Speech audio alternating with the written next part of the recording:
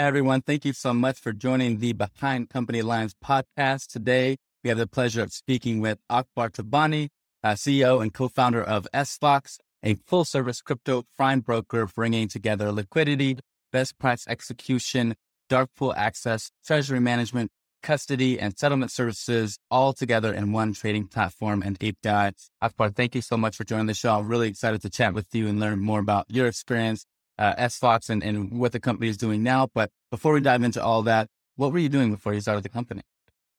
First of all, Julian, thank you so much for having me. You're great. So I'm excited to be here.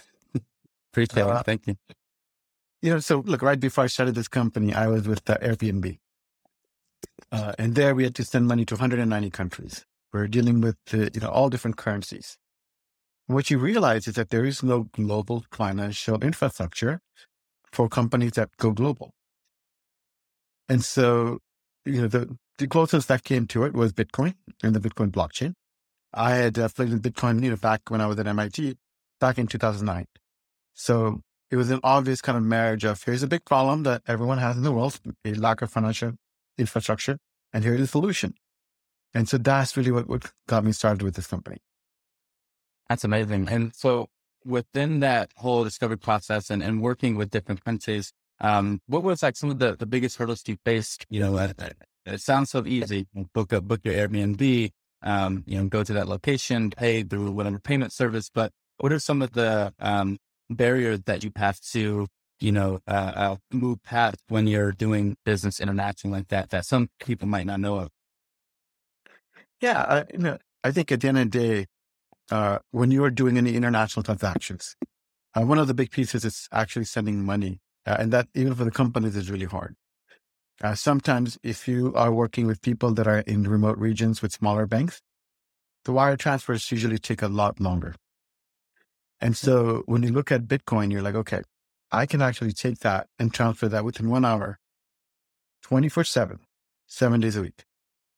Most banks stop wires at 1 p.m. Pacific time on Fridays. And then Monday morning is when you can start. Well, what happens when you have transactions on the weekend? So, an infrastructure that just like you send an email, you can send an email on the weekend. Why can't you just send money on the weekend? So really that's where it started. But I think the key to keep in mind though is that blockchain has gone a lot from just being a Bitcoin to becoming this, infrastructure for financial contracts and other financial transactions. Yeah. It really grown to be so, kind of, I would say it's like growing to this ingrained, financial structure that we're all going to be, using at some point, especially on the institutional level, but on the consumer level as well. But Dali, going back from your experience, were you always headed in this direction? It sounds like, you saw the problem, you solved it. But in terms of this entrepreneurship direction, where did all that come from? If you were to take me back a little bit further in your experience, working with startups and building companies and then working with bigger companies like Airbnb and now with SFox, where did all this inspiration to seek out the unknown come from?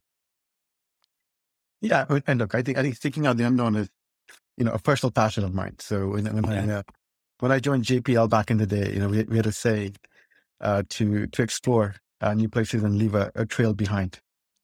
And I think ultimately that's what I enjoy. I enjoy identifying new areas and setting something up so that everyone else can also kind of get there. Stamps.com was the same way. I worked at Stamps.com back in the day. They were a startup. Eventually they became big. I worked at Boku, which did mobile payments. Again, it was a startup that went public a couple of years ago. Airbnb was also a startup. So, I do like to start early and essentially build something unique and something that creates value in the world. Yeah. What's common amongst those experiences of starting, obviously very different products across the board. But what's similar about those experiences, building companies from the ground level to, either an exit or to, large kind of enterprise company? Yeah, they all have one thing in common. They all use technology to solve a problem. Yeah. And so the problems might be different. The markets might be different, but they use technology in a unique way to solve that problem. I think the second thing that they all have in common is that they're all transactional based. If you noticed, there's a transaction. It's not just a communication platform. It's a transaction based. So be it commerce, global travel, or SFox. So that's, those are common thread. But really I think that the key is really how can you use technology to simplify something? And that's really what I look for.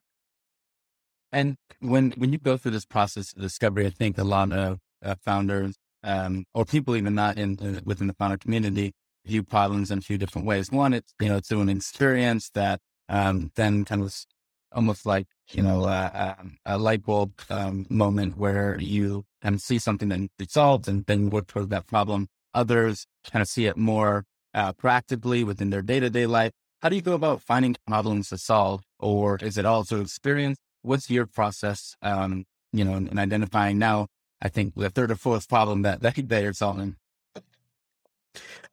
It's actually very straightforward. You talk to people.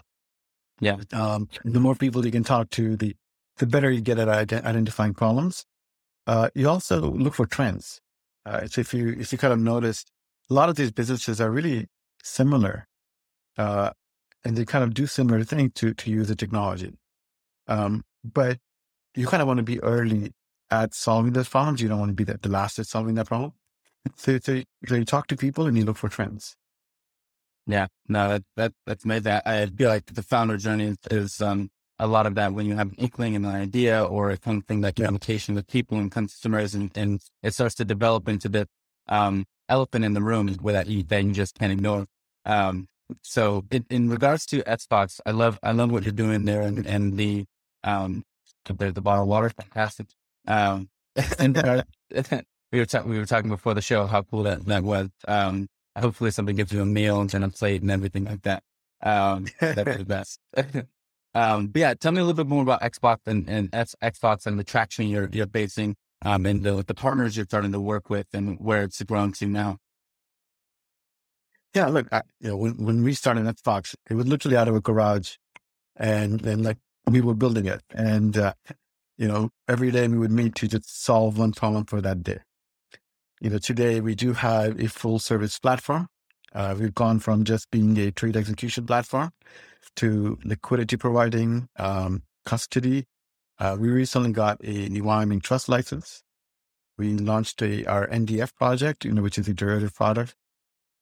So the products that we've gone away from just like a trade execution to full service prime broker services. Yeah. In terms of customers, we've gone from, I would say, individual and professional to being a premier institutional platform. Some of the biggest hedge funds in the space use our platform.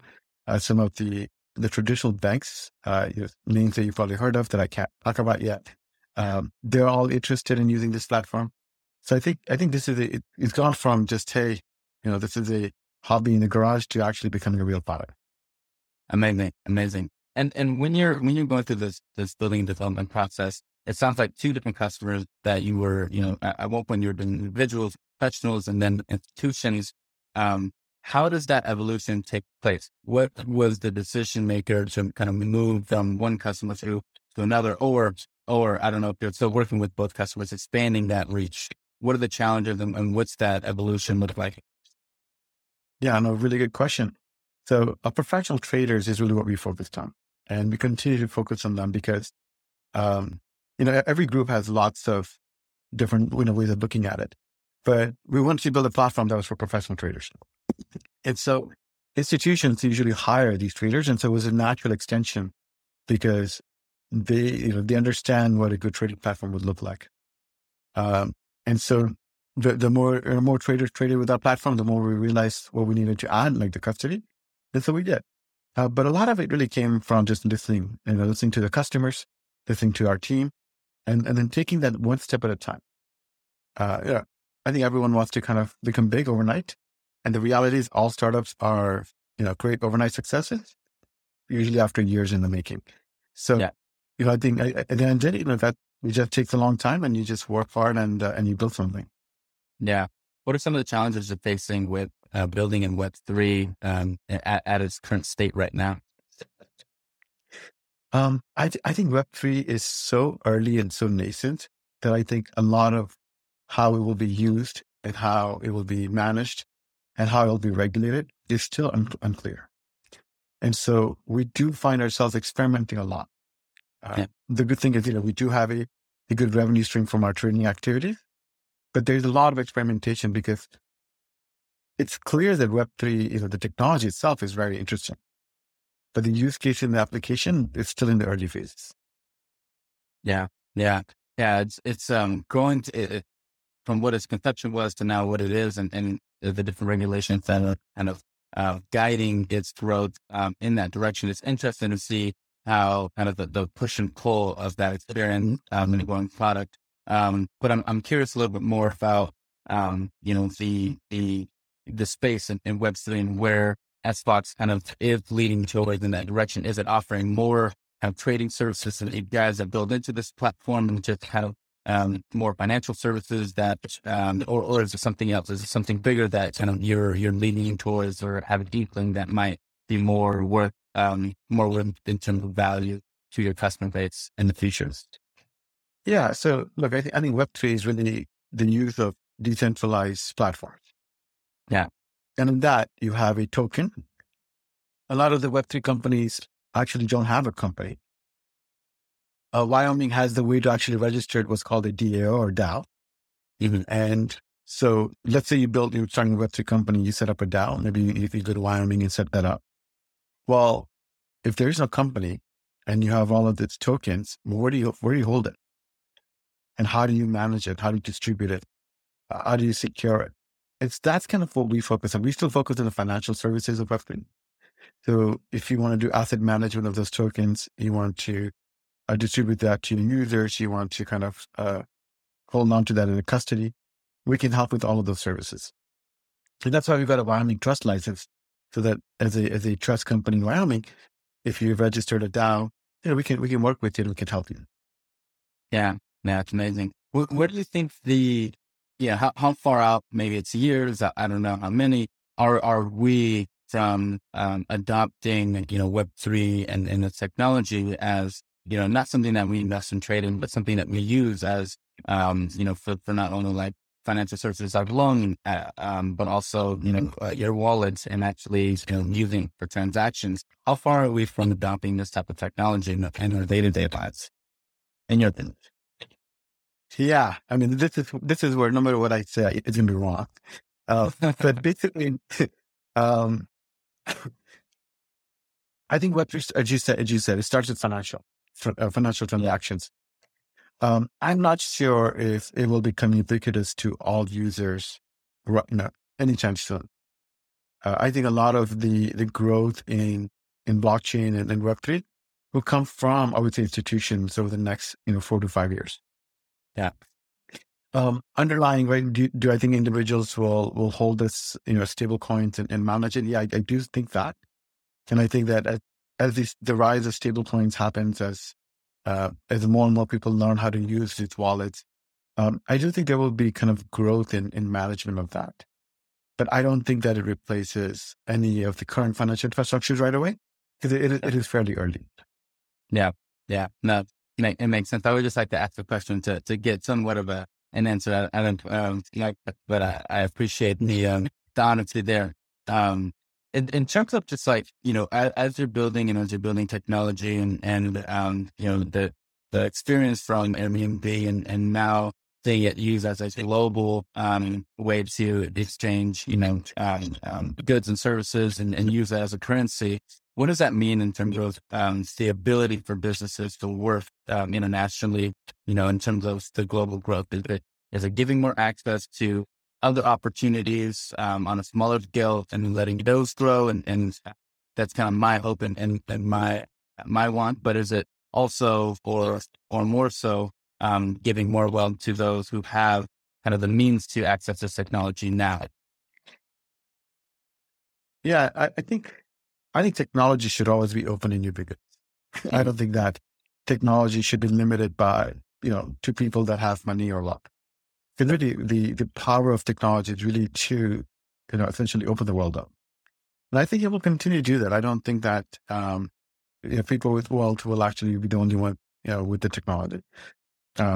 Just take into account Bitcoin, everyone was after Bitcoin, but now we have Ethereum. Yeah. And, there's so many other blockchains and tokens that people can invest in. So I do think that to the extent that, there is such a thing as a global financial network and platform, mm-hmm. A blockchain is that. And it does really open the world up to kind of level the playing field. Mhm. But I don't think it's also a mechanism for wealth distribution or redistribution. I don't think that blockchain is a good medium for that. And I don't think that's going to happen. I think governments are best suited to manage that. Yeah. Yeah. Here's with your experiences building companies from, from the ground up and doing so multiple times over. What are some kind of key features that you look for companies that will have success?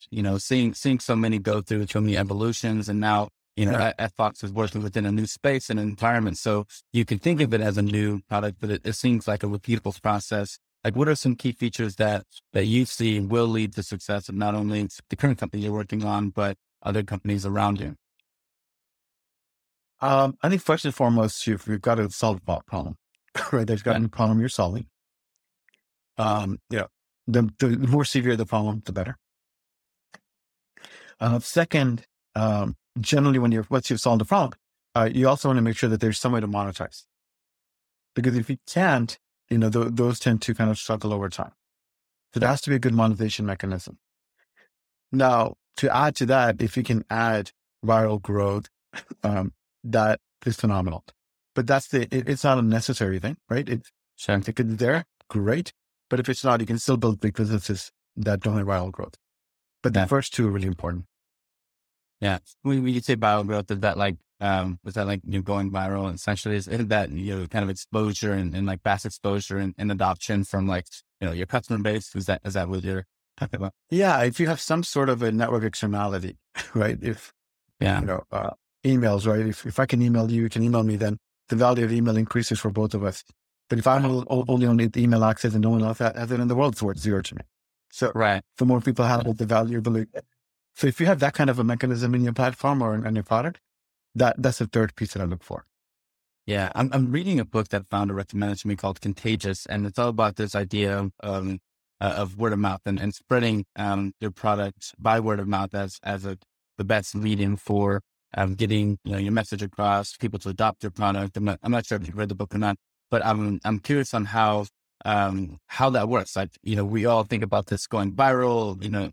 I think for my generation, it's about social media posts and either making the funniest video or something that's extremely relevant to that point in time.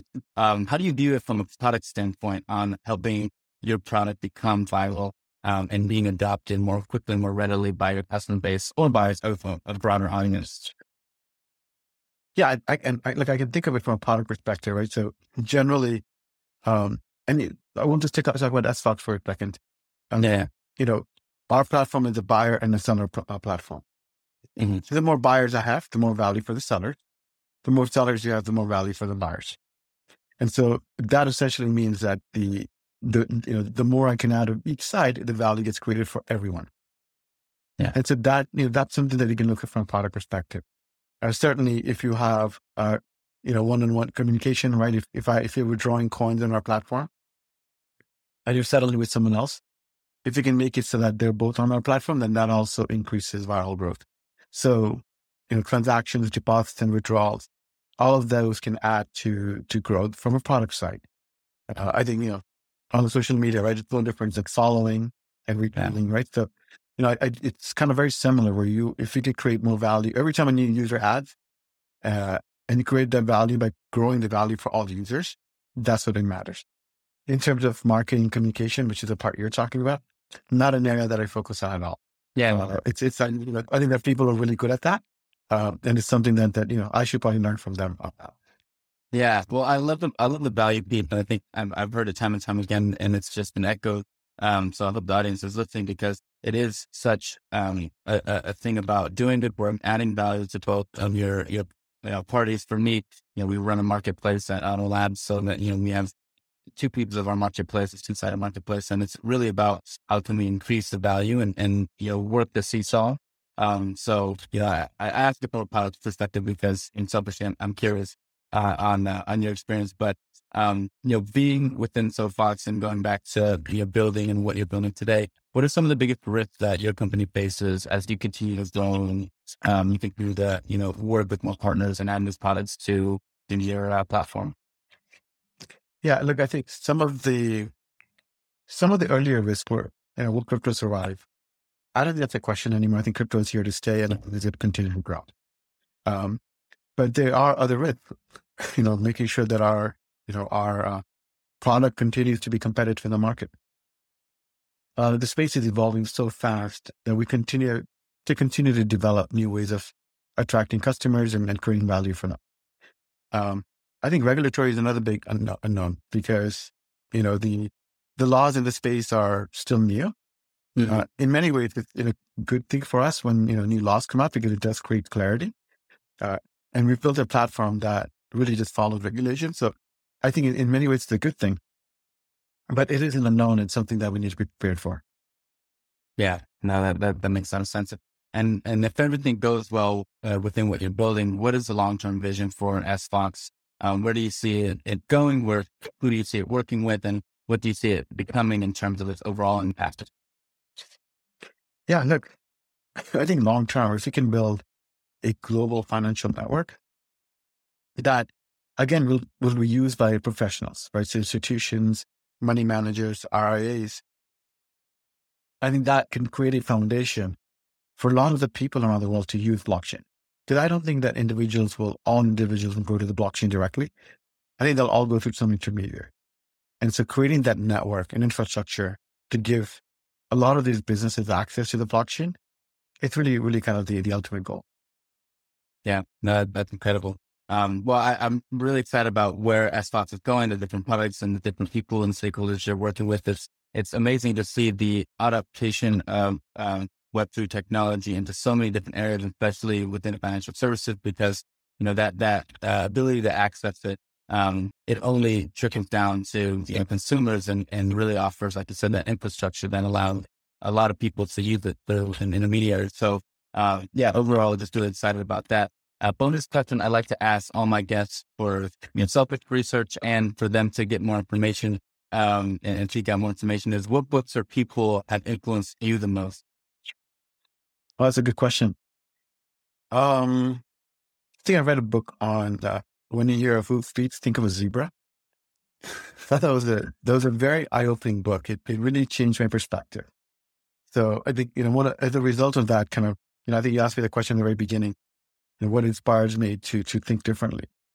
And it is that kind of thinking where, you don't just follow what everyone else is kind of in the norm is. And sometimes you do need to think a little differently in order to come up with ideas that are different. And so I highly recommend that book. Amazing. And obviously it's been such a pleasure having you on the show. I'm excited to share this with the audience, but where can we support you? I'd love to learn more about your plugs. Give me your LinkedIn, your Twitters. Where can we be a supporter of SFox? And not only that, get more information like this from someone like yourself. SFox.com, right? You register, it's free to register. You can use it as a free wallet. And then give us feedback. Do some trading, give us feedback. Because we'll only get better if we hear from the people. Amazing. Akbar, well, thank you so much for being on the show. I'm really excited to share this with the audience. And not only, have I learned a lot from your experience, but from where you've taken SFox and your other companies that you worked with. I hope you enjoyed yourself on the show. And again, thank you so much for joining. Thank you for having me. Really appreciate it. Of course.